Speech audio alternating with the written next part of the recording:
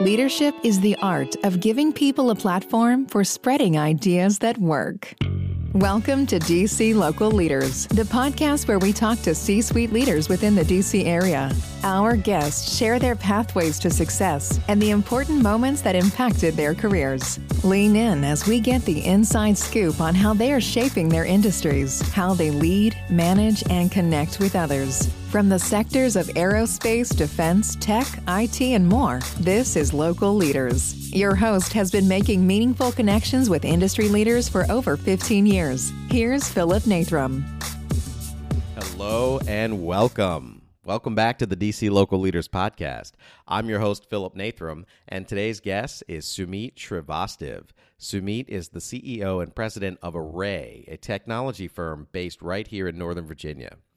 They specialize in helping our federal government, predominantly in defense. Sumit, not only is he the leader of Array, he is a huge Star Wars fan and a firm believer in the power of philanthropy. He spends a lot of his personal time dedicating to George Mason University and helping that school grow, the business school, helping them give back to other entrepreneurs and other leaders in our area that want to better themselves, that want to learn a new skill. He's a big proponent of continuing to learn. He talks about that. If you're growing your business, you need to continue to be learning. He takes us through the inflection points of small business, from adding that first employee all the way through deciding whether or not you want to stay a lifestyle business. Do you want to compete in a higher market? How do you scale? What are the appropriate positions to put in place in order to do that? Just a wealth of knowledge for any leader, any aspiring entrepreneur. I hope that you enjoy this episode. And thank you again to everyone who's been liking our content. As I said before, our website is coming out within the next couple of weeks. We're putting the final touches on there. One of the things we're going to be able to do is those Mindset Maker Book Club.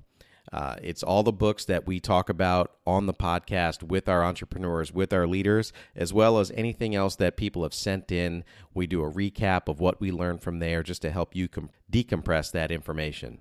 We're looking forward to that coming out. And again, DC Local Leaders is continuing to host Let's Talk Tech with NVTC. That's a partnership between Northern Virginia Technology Council and DC Local Leaders.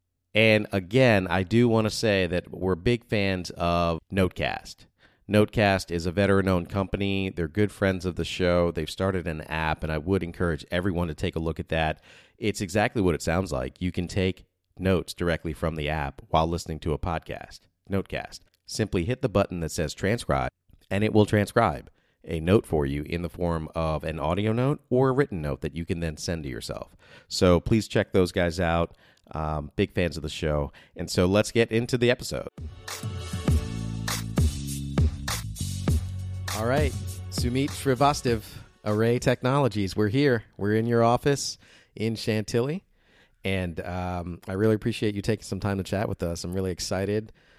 Even from our first conversation, I can tell that you're just this wealth of knowledge of not just mindset and leadership, but of our specific technology and GovCon world, and I can't wait to get that on this podcast. Well, I really appreciate that. I really enjoyed our first conversation, and when you brought this up, it was really exciting, so thank you for the opportunity. Yeah, well, why don't you tell us a little bit about Array, what you guys do, how you get started, that sort of thing. Sure. So Array's been around since 97, 24 years now. I actually came into Array about 12 years ago as part of the founder's intent to think about growing and scaling through his journey at the time. And so we were, I think, about 18 million in revenue at the time. So he had that decision he had to make of, do I want to sort of stay lifestyle and do I want to stay small business, or do I really want to scale? And he had some mentors. He came from a company called Multimax, which is now became part of Harris IT Services, and then Peraton, of course. With all of that, he called his mentors and basically said, what do I want to do? And so that's how I came in. And interestingly enough, we were what I would suggest is a typical Beltway bandit, a lot of 8A work, quite a few agencies that we were in, still trying to figure out where we wanted to go. And that really was why I was brought here, is to help with that strategy and figure out the post 8A strategy. And around 2010, we effectively began the journey that answers your question, which is today we're effectively, we're an application services firm that really leads with client intimacy, mostly around the defense space. So most of our business is defense oriented. And even within that sphere, heavy in the defense logistics arena. So the systems that enable your logistics and supply chain and analytics and maintenance operations. And so we work the IT and the application side of that.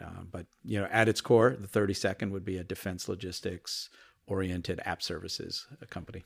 What was it before? Well, before I would say that it's what probably a lot of, your listeners are very familiar with in terms of the federal contracting marketplace. We built the company, or Brian Lung, he built the company as many entrepreneurs do, where you start by yourself, you're billing, you go through this process where at some point you can get out of the billing, which happens typically at 15, 20 people, kind of the first inflection point of the journey. And then you start hiring people to help go after and grow. And so in his case, he had the mentor-protege relationship with Multimax and built around, in effect, a little bit of where they were, whether it was some Army, Air Force, State Department, Homeland Security. So a lot of places, but still at 18 million. And so a typical challenge, because now you're thinking, you've hit this next inflection point where you're trying to think, what do I do next? Do I keep trying to grow? Do I not?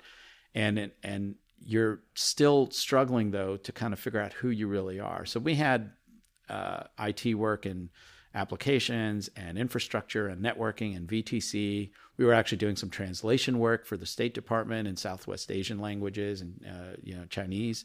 As a country, we were dealing with obviously those issues, and so we were a little bit of everything. And so during that time, that was the time where we looked, and we were around 30 million at that point, where we said there's this $4 million piece of Array that as we look at the market and we look at what we think we want to be on the other side as hopefully somebody who can compete against your typical names, the CACIs and the Perspective / Peritons or GDIT, Serco, Deloitte, Accenture. I mean, those are the typical people we'd compete with. What does that look like? And that's why we picked this sort of $4 million piece. We took the rest of the company and sort of ran that. Okay, we got to complete those contracts. We got to do whatever we can to extend them. But really what we're doing is moving that and investing in this $4 million Air Force defense logistics system environment and then trying to grow that. And, today we're now $70 million in mostly that space. So you got a singular focus at that point. And you mentioned something very specific. It was an inflection point. Yeah. So you mentioned two. Right? The first one. Yeah, the first one is, again, a journey that I think so many people are familiar with is that entrepreneurial spirit and bug that hits somebody, and you say, hey, I'm working for, in this case, Brian, with Multimax, but I want to start my own business.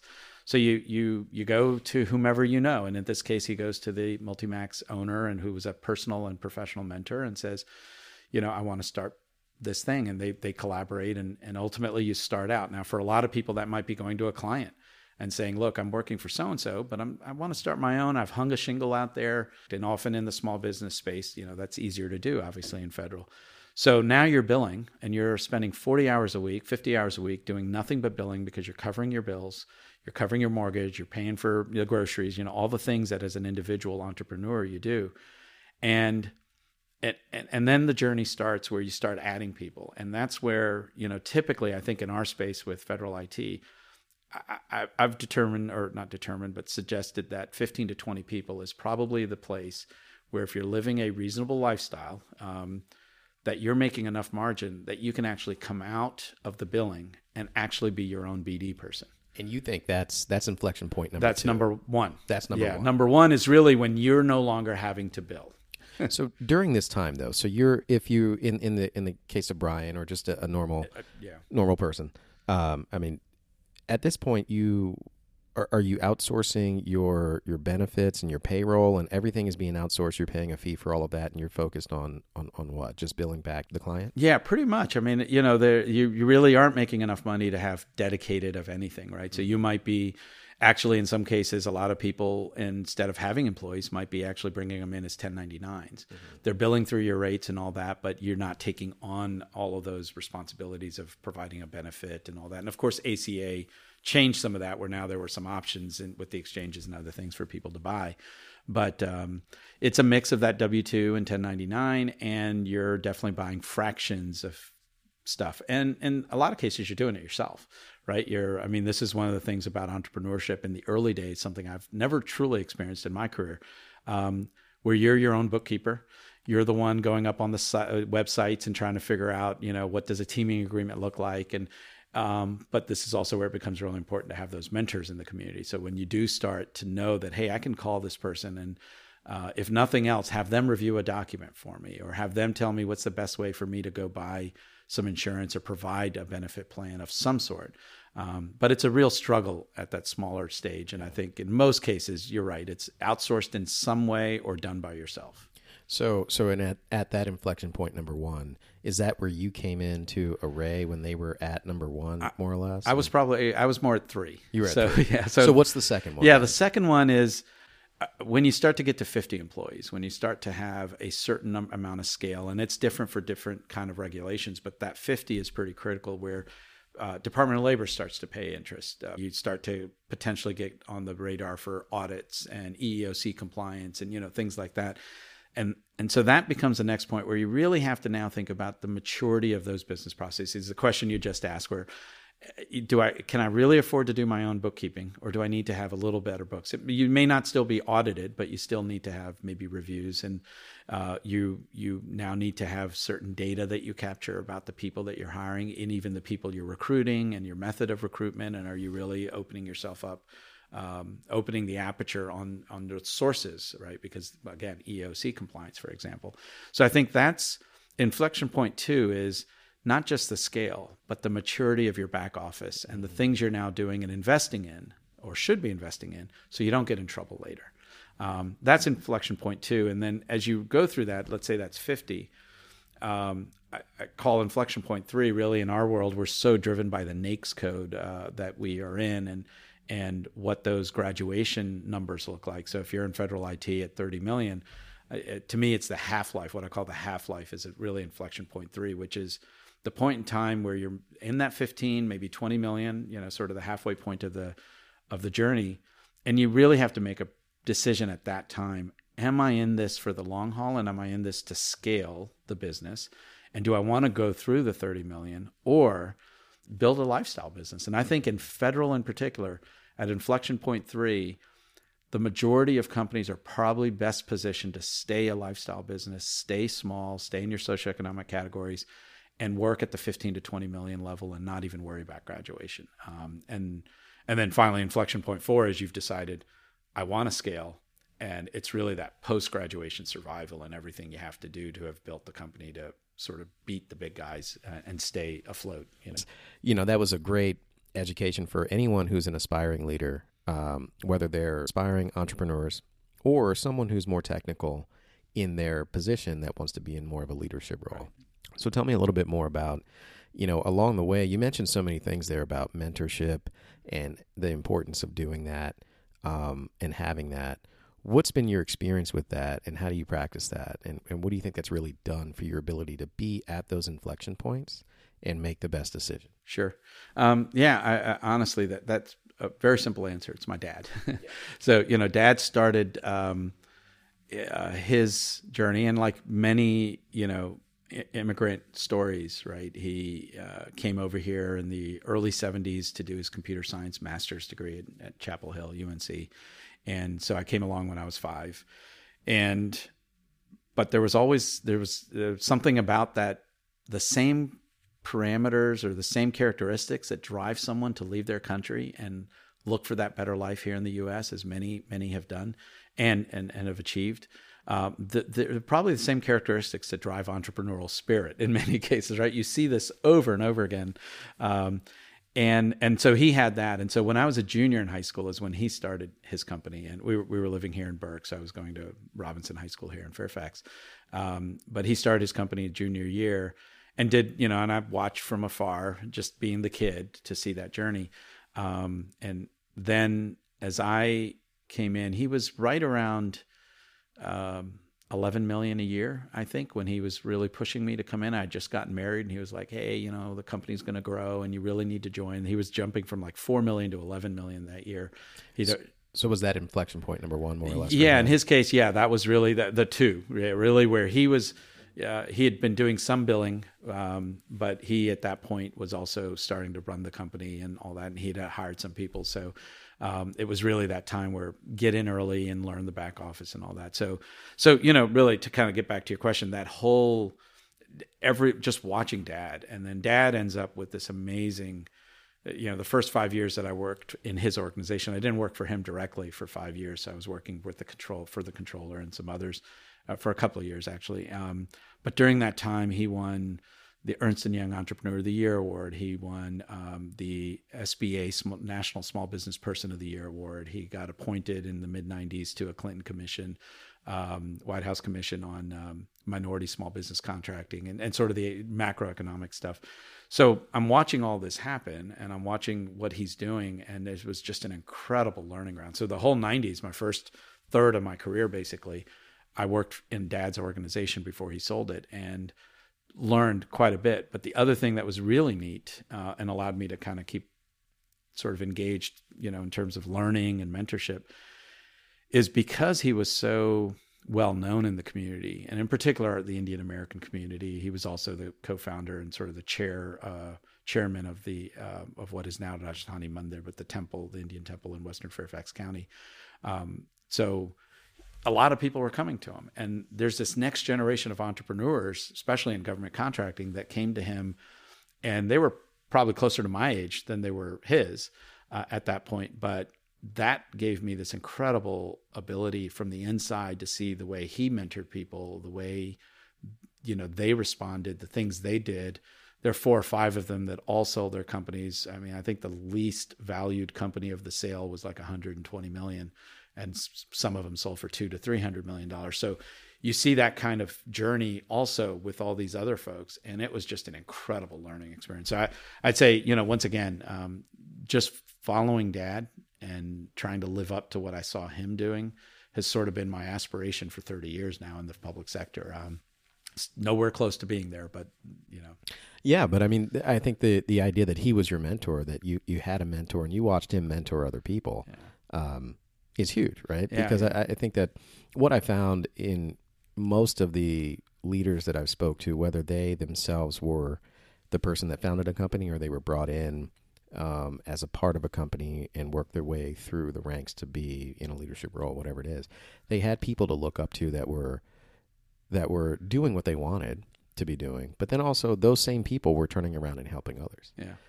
So having that lens or that experience of seeing that. What's really interesting about that too, in terms of self-awareness, right, is I'm getting caught up at early on. Oh, Dad's this amazing entrepreneur. I'm starting to learn these stories which as a kid from the outside, he's just Dad. Right. When you're on the inside, you're seeing this. And I remember having this thing about entrepreneurship and what I thought it was. And a couple of years in, I remember in a board meeting or a senior staff meeting where I was pushing back on some stuff with Dad, right? And as a kid, as his son, I was probably able to push back a little more. And I remember him getting really mad, saying, "Well, you're not an entrepreneur." And it hurt. It was interesting. It hurt me at the time. But it also, in the follow-up conversations and in really sitting down with him, I started realizing that actually my passion is around operationalizing strategy. Where I didn't experience that, the fighting for survival as a single person entrepreneur and trying to get the second person build and the fourth. I didn't experience any of that in any part of my career. I was always coming in at, the smallest company was his when it was already getting to 11 million. And at Array, it was 18 million. And the company he sold to in between was $1 billion firm. But early, a couple of years in is when that mentorship and really the frankness of the conversation allowed me to start to really self-reflect about what I was, where my passions lie, and then realizing I'm not that type of entrepreneur. I'm an operator.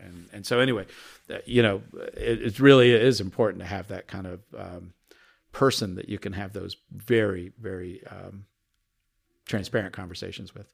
Well, let's talk about, you just mentioned that you're an operator. Let's talk about that through the lens of Array. Yeah. Right. What kind of company culture do you have at Array? And if you consider yourself to be, sounds like part of the team and more of a leadership role within the team and less of like, I'm the entrepreneur and Yeah.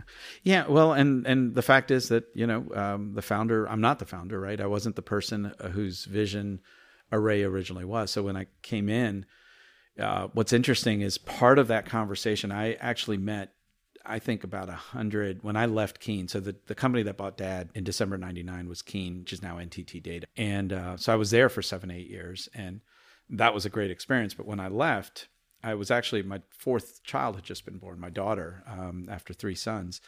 And I was going to take the rest of the year off. I was going to hang at home. I was going to get to know my kids again, all that kind of stuff. And I probably met about 100 folks during the next 6 to 9 months, right? Entrepreneurs. And one of the things that I was really looking for was an organization and an entrepreneur in particular whose vision met mine when it came to corporate culture, when it came to the fact that, I think there's a strong humility that goes with really building the kind of culture you have, where you have to sort of let it subsume. I mean, you have to have the vision, but you also have to, allow for others to come into that mix. You have to, create that diversity of thought and have an inclusive culture.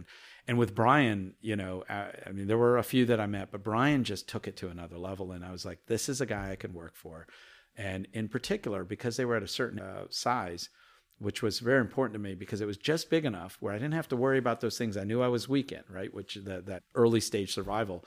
But they had some infrastructure, but it allowed me after, what effectively was the first 20 years of my career to play out this hypothesis about culture, to play out the thing that if we really build a small business emerging story that Array was interested in, I could bring some folks in that I'd met over the years that had that same belief where, you'd sit around and say, wow, I wish my company was like. And what Brian was, we were blessed to be able to do is come together as a team. So I brought in folks who were former clients, former employees, former competitive partners that I hated losing to, but really respected. And that initial management team was made up of those folks. And we brought with us this idea that we will embody what we always said we wanted our companies to embody. That really became it. And it was a culture where we were all, I'd run a $200 million organization before I came here.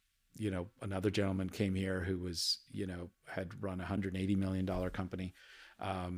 So we came together with the idea that although we weren't previous owners of companies, we had run some pretty mature organizations, and yet we were really roll up the sleeves people. We loved getting into the mix of things. We loved walking around. It didn't matter what role you had in the company. There was no hierarchy, which was a little odd for the defense people who were coming in because they were used to very hierarchical.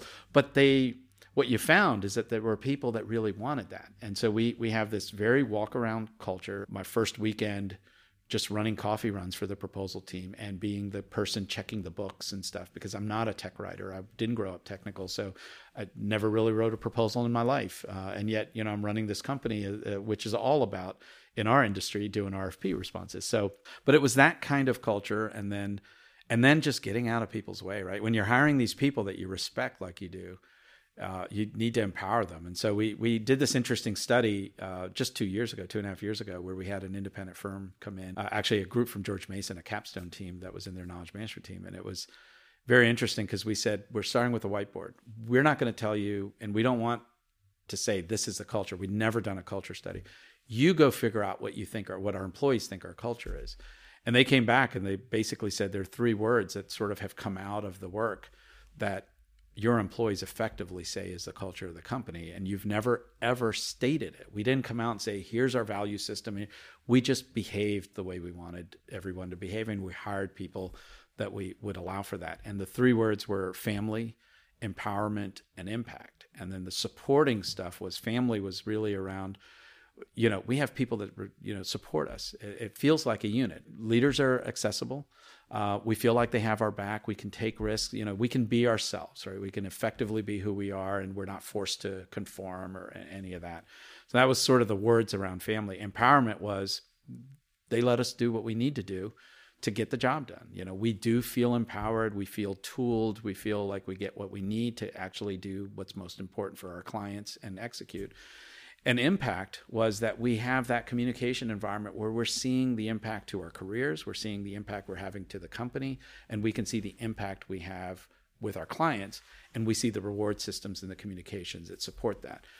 And that's like motherhood and apple pie in our business. Right? When you're hearing that back and saying that's what they think of you without you even talking about it, that's probably the most pride I take of anything we've done at Array is having built a culture without talking about it. Yeah, I think that's one of the best explanations of what the company culture has been.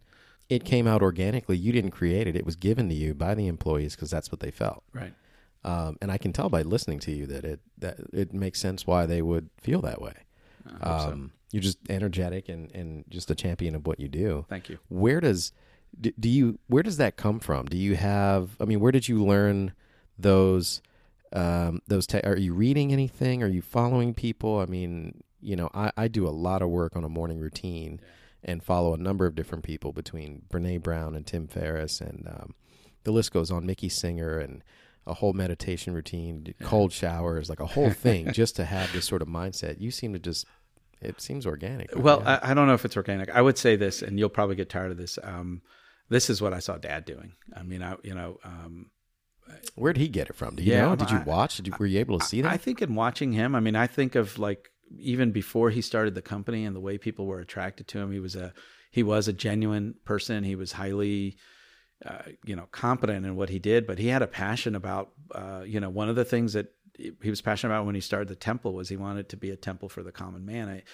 One thing, for those listeners that might not be too familiar with this, but, India, and you think about Indian immigrants, I mean, we're a bunch of smaller communities, right? Because India itself wasn't really a nation until it became a nation in 47. Until then, it was a bunch of princely estates and, under this East India Company thing. But you think about the pedigree and one of the things I saw with Dad is he didn't care what part, of India you came from, right? Like to him, the important thing about this temple and the important thing about what he was doing in the community was we could be South Indians, we could be North Indians, we could be Punjabis, Biharis, Gujaratis. It really didn't matter to him. He wanted, and he had this strong philosophy that if we're going to be a community here in this land away from our homeland, then it needed to be a community for everyone. It needed to be a community for the common man. And honestly, it didn't matter if you were Hindu or Jain or, whatever subset of sort of Hinduism or Buddhism. He accepted it all. And I saw that with him right from early on, as far as I can remember. So I would say that, and he applied that in the company. Like, it was amazing to me that he could go there and he knew everyone's name. He knew their spouses' names. We're 600 people at this point. And yet he had this an amazing ability to just connect with anyone that he worked with. And the hierarchy didn't mean anything. Now, he's chairman of the board, chairman of the temple. You still have to assert certain things about vision and all that. And, that would come out. His temper would come out sometimes too, as it did with me at that meeting. But the way he treated people and the kinds of things he did to make everyone feel like they were part of something bigger. Like I said, I'll spend the rest of my life trying to emulate as much of that as I can and drive it home and get a fraction of the achievement he had. But I'll tell you, everything started with that. And but talk to me a little bit about your individual. Yeah, I know you've got a lot of kids. Well, not a lot, but you've got. It is a lot. I don't know why I don't know why I said it that way. You've got some kids. Yeah. You've got a family, is how I should say that, I suppose. Yeah. And do you have a morning routine? What does your morning look like? Do you have an evening routine? So interesting. It's evolved quite a bit over the years, right? So I would say that there is a routine now that is about the kids that is relatively new. And I'd say it's a little bit of what attracted me to Array, but an environment that allows us to be who we are again. And I missed out in the 90s, so my oldest is 29, the next one's 24. So they were born in the 90s, and then two more that were born in 2004, 2008. So, while I was at Keene. And I realized that whether it was in the 90s working for Dad, where I was trying to prove I wasn't there just for nepotism purposes, but that I really deserve to be there. So you're working a lot more than I should have, which meant that the older kids probably didn't get anywhere near as much time with me. Then I go through the Keene period of 8 years where the next two were born, and they were early enough now, and I'd sort of learned enough, but it was still, we were going through acquisition. We were a publicly traded company, so there are other things that come with that. And I started realizing that I had been missing out on stuff. And I also started realizing that, there were things that were really important to me, and they were about the kids. They were actually common experiences. I'm a huge sports fan, and I was missing out on all that. I'm a big book reader, and I would normally read one novel a week on average for many years. And then all that time I stopped reading. And I realized how much I was missing that. Huge science fiction fan, all this stuff.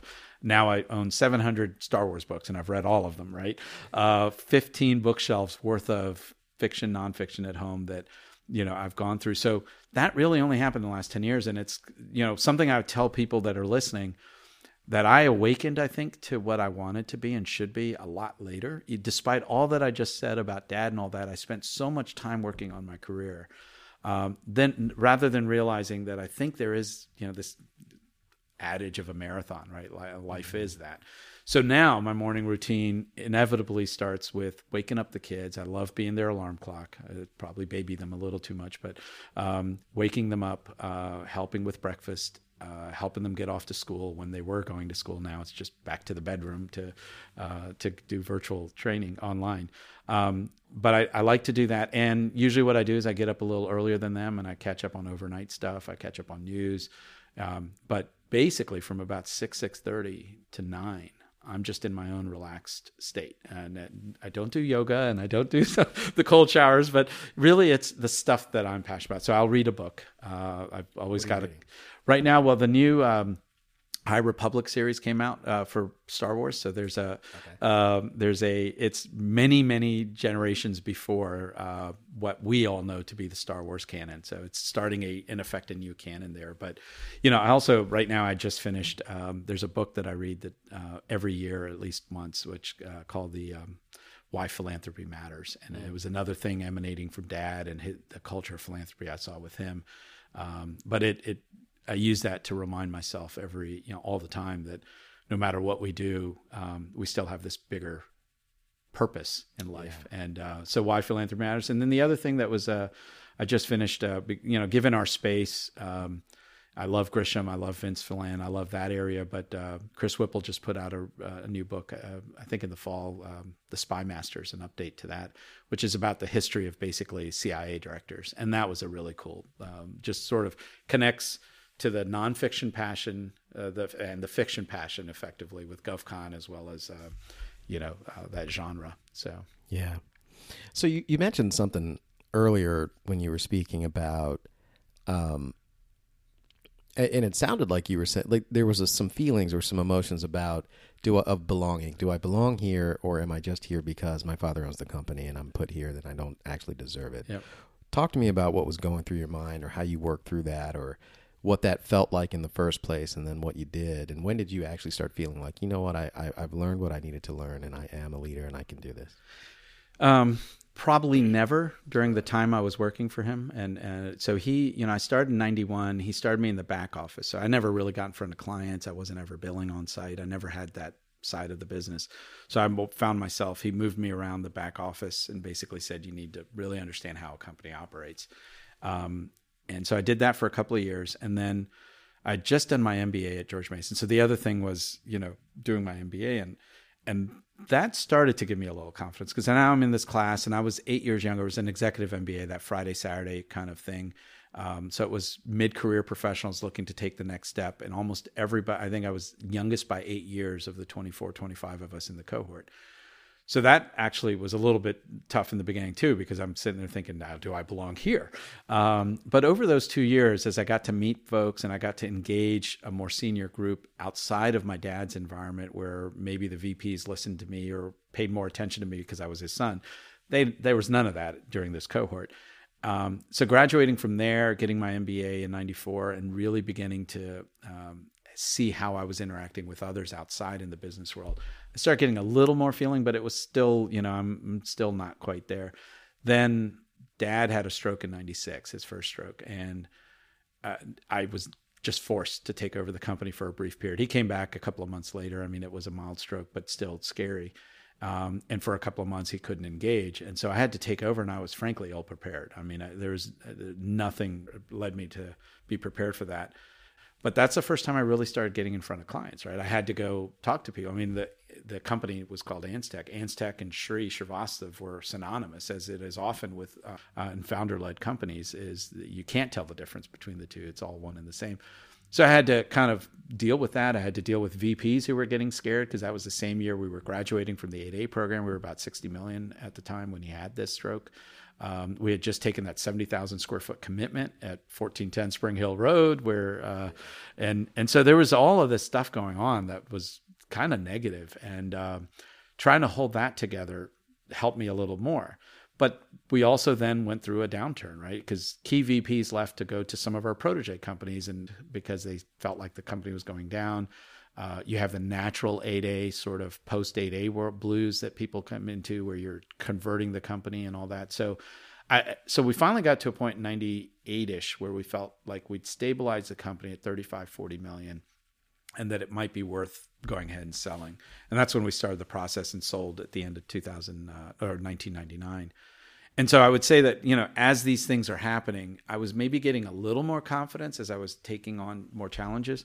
To be honest with you, I think that whole time I still felt like, and I definitely feel that way now, that I was ill prepared for this. And I told him, and he passed away a couple of years ago, but all the way till the end, that, his familial love, his love for me was a real problem in running the company, because he frankly should have brought in professional leadership and a true operator to be able to hand that off to. And instead he had me. And so unfortunately, a lot of those lessons learned that the company had, that he had, and that I had were all kind of in the family. And I think the results they were decent results, but they would have been different if we actually had more what I'll call professional leadership brought in at the time. What do you think that experience does for you and your ability to lead Array now? Everything, right? Yeah. There is no better experience, learning experience than the stuff that impacts you negatively, or the bad stuff. The learning that I had at that time, in terms of what post 8A, like what were we were once again 65 million of 8A work, and yet we had everything from early days of artificial intelligence, right, expert system based stuff, to mailrooms that we ran at PTO and NASA. We won the mailroom of the year the same year we were doing expert systems work for WMATA and the mass transit system. What happens though is that's a bunch of piece parts of things, and we were in 7 or 8 cabinet level agencies.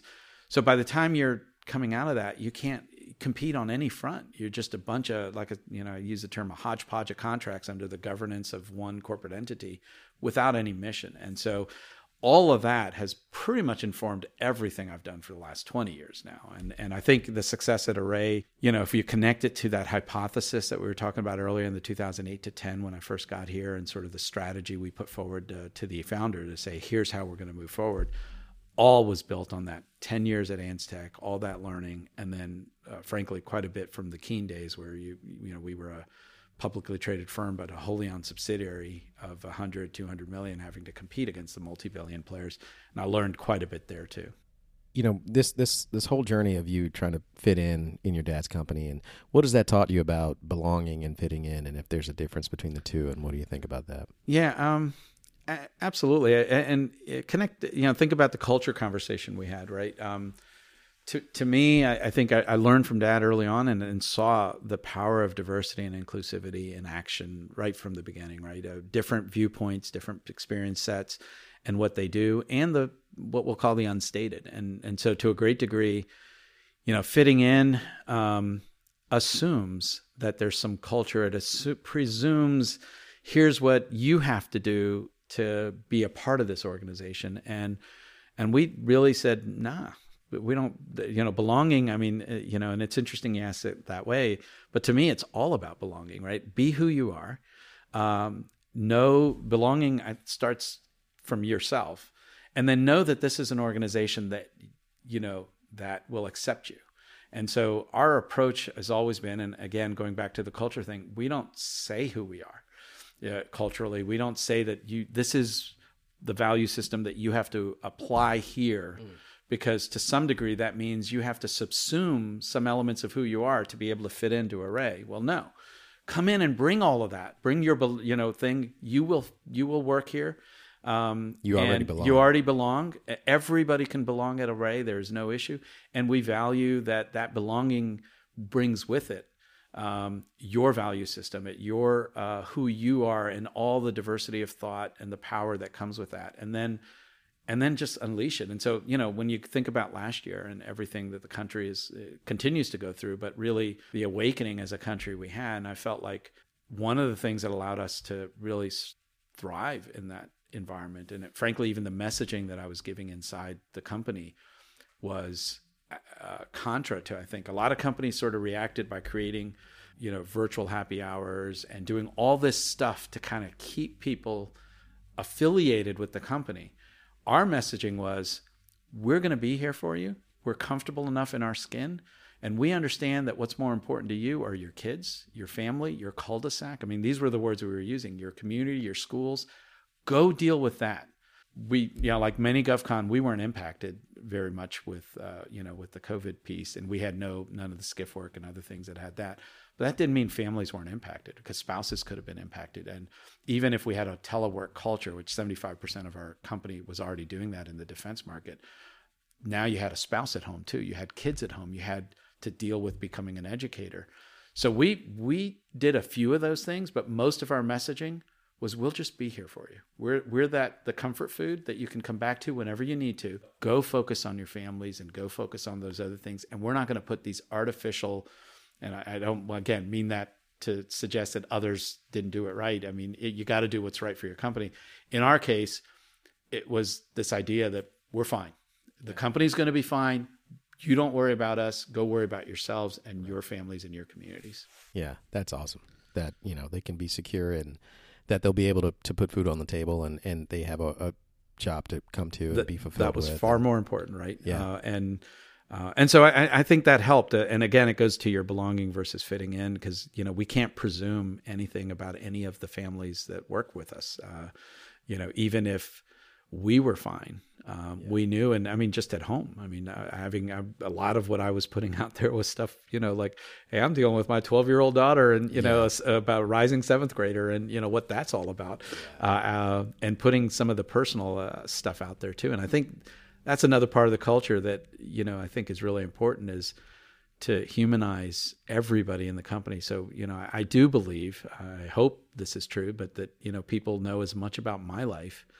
And frankly, even, during the days of some of the racial justice conversations, the extensive ones that we were having over the summer, I was in the messaging talking about my early days in Chapel Hill, North Carolina, as a 5-6-year-old, being the only Indian family that you ever saw, and hardly being able to speak English. I mean, I barely spoke English when I got here. I used to get beat up all the time, right? I mean, just coming home from the bus stop was a little bit scary, because you didn't know what was going to happen on the way over, and just getting home and mom would come up, but mom was wearing a sari. So then you get the ridicule of your mom wearing a sari and stuff like that. So, and again, nothing unusual. This is something that a lot of people have faced. To me, that was part of the story, is, ensuring that people understood that, one, we recognize these issues. Two, it's stuff, we're not talking from some high perch as a CEO. This is like personal to us. Again, I hope that went some way to helping people feel like they could go do what they really need to do. You mentioned a lot about philanthropy with your, previous companies and your dad and everything, but you do a lot with George Mason for just people in this area, whether they want to be a technical person or an entrepreneur or any number of things. Like, what's going on with George Mason? Yeah, I appreciate you asking. And I know that you know the passion that we have. It really, early on in Dad's days, there were, he was, as he started the company, he started thinking about what was important for him to have credibility. He was working at GTE at the time. So he actually started doing adjunct teaching at Mason for computer science. And we lived in Burke, so we were right down the street in Burke Center. So, you're seeing this entity there in Fairfax, but not really paying a lot of attention. But then I saw him starting to teach. But then when he started the company, Mason was in the early days of having started an IT degree. And so some of the people he was hiring were from Mason. And I remember in particular these 4 grad students that were doing work for him, living in one apartment in Vienna, Indian grad students that were working on some software coding for him.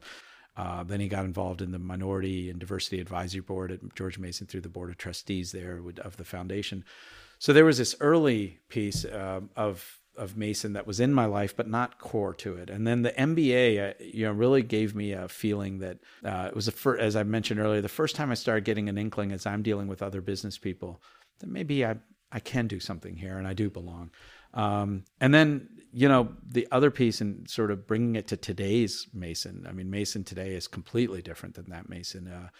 And what I found in education really, and that's kind of the cornerstone of this, is the opportunities that people have if you allow as many people as possible to get the education they need. And one thing that I loved about Mason's spirit and sort of what it's been about from the beginning is it's been this incredibly diverse, university. So, we're the largest university in the Commonwealth, right, with 38,000 or so enrollment. But 1/3 roundabouts, and these are roundabout numbers, but there's like 1/3 of Mason students who are first-gen going students, first in their family. There's almost another 1/3, I think, that is Pell Grant. So in effect, coming from Title I schools and some backgrounds where they wouldn't have had an opportunity to get a degree. And the fact that Mason can provide that level of access and what we call access to excellence, just sort of sings right with this idea that that's what America did for my parents. That's what it did for a lot of the family friends we had growing up. Is that educational system and the opportunity to create wealth and impact generations, not only here, but like for a lot of folks, as I know you're aware. A lot of folks were sending money back, right? So, I mean, I know from the little straw thatched roof environment, a little village that my dad's from, that the number of families that have been impacted with what he was doing, even when he wasn't making, even when he was just barely getting by, but there was always money going back to the family. And it has now created a situation where he helped 17 to 20 of his nephews and nieces actually go to college in India. All of them now working for IT outsourcing. I mean, their employers are IBM, right, or Accenture, or Deloitte, or Microsoft, and now they're doing the same thing because they saw what philanthropy did for them. And I think that's why I read Why Philanthropy Matters every year, because I think that is part of the promise, right? That this country, frankly, was built on a very different model where anyone could have the opportunity to get wealth. It wasn't a class society per se. Now, again, I'm not going to, we know that it wasn't the same for everybody, and we do have to fix that. But there was this promise that you could come here and get that education, and you could start a company, and you could become a National Entrepreneur of the Year, and you could sell it, and you could have a generation like me and my siblings that could then also do some great things. But if you stop there and if you just keep that wealth in the family, then I think you're doing a big disservice. And one cool thing about the U.S. kind of the American mindset has been this huge culture of philanthropy. If you go to Europe, Asian economies, a lot of that wealth sort of stays in the family. It's all about how do I keep it and use it materially. And you think back to like what we've done with the Rockefellers, right? I mean, and the Carnegies and, the Leland Stanford. I mean, our whole higher ed system, effectively from a research perspective, has emanated from philanthropy. And, the kind of promise that we give people, I think, comes from that kind of continuum that happens where we have a culture of opportunity, and then entrepreneurship is very strong here versus other countries. People make their own wealth, as like the Billionaires Pledge, which is really what the Why Philanthropy Matters, sort of really brings that home, of the Billionaires Pledge, and how the Gates Foundation and these other foundations are doing amazing things when it comes to giving back. And that's always been in the culture of the thing. And then it creates the wealth creation opportunity. And then the feedback loop is philanthropy again. How do we give back to let the next generation grow and to solve societal problems, not just, hand it off to my kids. So my kids know they're not getting a whole lot, no matter what. Hopefully we get successful enough where it matters. But they know that most of it is to go help the next generation, whether it's early stage, or early childhood education, or in the higher ed space where we have so many people that are coming back in and looking to retrain and reskill And so anyway, that's been a big part of what I believe has continued to attract me to support Mason, and the mission I see Mason have that I think is very different than most other higher ed institutions. And they're building a new business school. Yeah. So, co-chair of a campaign right now to try to get a dedicated business school. So we've had a business school for many years. It's the largest in the Commonwealth. But we've never had a dedicated building. And although, in today's world of COVID, that is not, may question some of those, but I think it's more about, the convening entity. I think we've all learned from COVID that we can definitely be virtual, and there is some power to the virtual capability and how many more people you might be able to include if they had access to, for example, broadband internet and all that, which we know not everybody does. But I think there's also something to be said with both the innovation district that we're building in Arlington through the Institute for Digital Innovation and what Virginia Tech is doing, obviously in National Landing, that kind of emanated from that HQ2 decision with Amazon. But really, it's a whole spectrum, right? So the idea that the Fairfax campus, the Arlington campus, and Prince William, where we have a lot of our health sciences stuff, that these all have these staples that become convening entities. And so our hope is that and what part of the campaign is to really bring that together into this physical instantiation that supports the virtual world that we all live in now. And so the business school campaign and the Institute for Digital Innovation, which is Arlington-based, that innovation hub, they really work in tandem because to a great degree, a lot of our employers in this area really want that full continuum of capability. So yeah, involved in that, and actually right now the Alumni Association president too, which is another interesting thing going on because we have 210,000 alums in the area, which we're only 50 years old. We're about to be 50 years old at an institution. 200 and 250-year-old institutions have the same number of alumni or less than we do because, and it goes back to Access of Excellence, we've kept growing, right? We don't cap enrollment. If you want to learn, come to Mason, right, has been the mantra. And so we keep growing. I think we represent 70% of all net growth of higher ed in the Commonwealth in the last 10 years across all the institutions. And so as a result of that, we have this incredibly high alumni population that is also kind of coming into its own because it's relatively young as an institution. So we don't have that same multi-generation legacy that, a lot of other institutions have. And I think we're just now coming into our own as a network that could have power in sort of the community. And that's what we're trying to do with the Alumni Association work also. What advice would you give to someone in their 20s who wants to one day be a leader? Someone who is more technical in their experience and in their day-to-day job who wants to make it into leadership. And then others, the other question would be someone who's an aspiring entrepreneur who wants to start their own thing. From your experience and everything that we've talked about today, what advice would you give those three separate people? Yeah. Would it be the same? There's sort of. It's a great question, and it does, recognize the fact that people come into entrepreneurship or leadership from many different perspectives, right? I'd say if there's one underpinning that I would put in there, it's just constantly be a student of whatever it is, right? So whether you're like me, non-technical and sort of got these opportunities through back office functions and other things and through an incredible mentor to get exposed and ultimately learn and grow to become a leader. I just intently, I couldn't understand, I didn't do the technology, but I spent so much time trying to understand everything from architectures, IT architectures, and talking to people and reading. And I was going to technology classes just so I could understand what these guys were talking about, right? And so there's a learning that comes with that and whatnot. And then there was the other piece where I realized I love public sector mission, but I didn't always understand it, right? And there's some very unique elements to government and government contracting. It's actually one of the things we've launched at Mason is this Center for Government Contracting, which looks at the business of government contracting. So historically, for many years now, as the growth of contracting has become more and more important in terms of how government operates, most institutions, most organizations attack it from the regulatory side, right? The unique regulatory and legal framework that you have to be cognizant of to operate as a government contractor.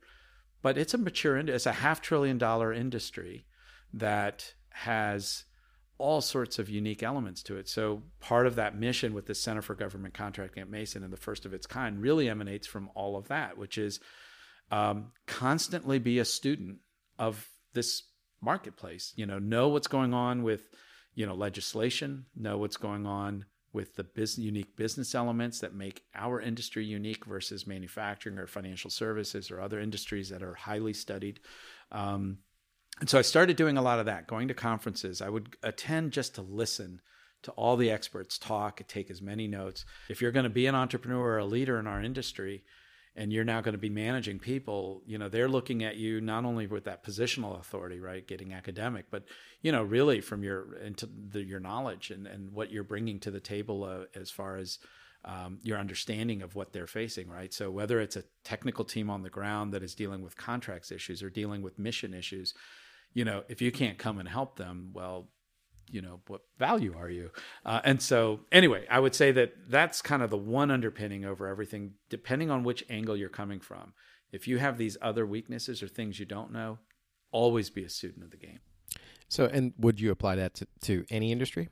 I would. I would. I mean, what really interesting thing I had as an experience with Keene was when they got bought by a private equity-backed firm. For the last year that I was there before I left, I was running their North American commercial sales and marketing organization, which was, kind of odd, right? Being that I'd been public sector, but it was because there was this mission intent to try to go after some of the bigger deals, the Fortune 500. And what's interesting about commercial Fortune 500 large outsourcing deals is they bring in procurement advisors. They don't let you talk to end users. They get board approval for a, multi-$100 million modernization. They got to go to board. A CEO is not going to normally do that, which means it's in the public domain and you're aware of it 2 years before they're actually procuring. Well, that's just like federal, right? I mean, we know that this is coming down. And so there were some attributes that I think they wanted to leverage. But the real experience that was interesting is whether I was having to prepare for a meeting at Goldman Sachs or Procter & Gamble or Toyota Motor Credit, right? I mean, all of these firms that we all know, you had to understand their business. And if you're talking to the CIO of Toyota Motor Credit, if you don't understand the financial services marketplace and all the piece parts of running a financing company versus talking to Toyota Motor or Hyundai and understanding the manufacturing side and everything that was going on there, whether it was robotic implementation, systems that were on the floor, supply chain issues. And so I used exactly that same thing. I mean, I was talking to our functional experts. I was talking to our industry experts. I was reading as much as I could on what was happening with HIPAA laws when we were going in front of a healthcare, provider or payer organization. And just understanding that, what is the ecosystem of healthcare? How does Medicare, Medicaid play out at the federal level and other social service programs? How's that instantiated at the state and local, which is where a lot of that money gets pushed out? What are the private sector insurance, payer, payee, provider organizations? The provider office of the future. It's one of the cool things that I just heard about recently as we look at instantiating this innovation hub in Arlington for Mason, is the idea of really allowing all that technology around the provider stuff. And I mean, frankly, I wouldn't have understood that if it weren't for the experience I had of learning. And so, to me, it does not matter what you're doing and where you're doing it. If you're not studying it, if you're not spending energy learning about it, if you're not talking to experts, if you're not filling gaps in your knowledge, then you're doing yourself a disservice. Yeah, well, thanks so much for spending some time with us this afternoon. That was, I hope everyone listening, I'm sure they learned a lot about not just how Array works, but just from the discussion of inflection points and how a company's culture can be developed through the actions of the leadership, and then the importance of having a mentor wherever it comes from, whether it's a family member or not, and what that does for their ability, and also philanthropy and what that actually does to promote growth of an industry and of anything, and how important that is. So I appreciate you sharing all that. Thanks, Philip. I mean, this was a lot of fun. I appreciate you. Thanks for listening to DC Local Leaders. We'd love to connect with you. Find us on LinkedIn and YouTube by searching DC Local Leaders, on Instagram at DC Local Leaders, or our website, dclocalleaders.com. You can find the podcast on Spotify, iTunes, Google, or wherever you find great podcasts. Don't forget to rate, review, and subscribe.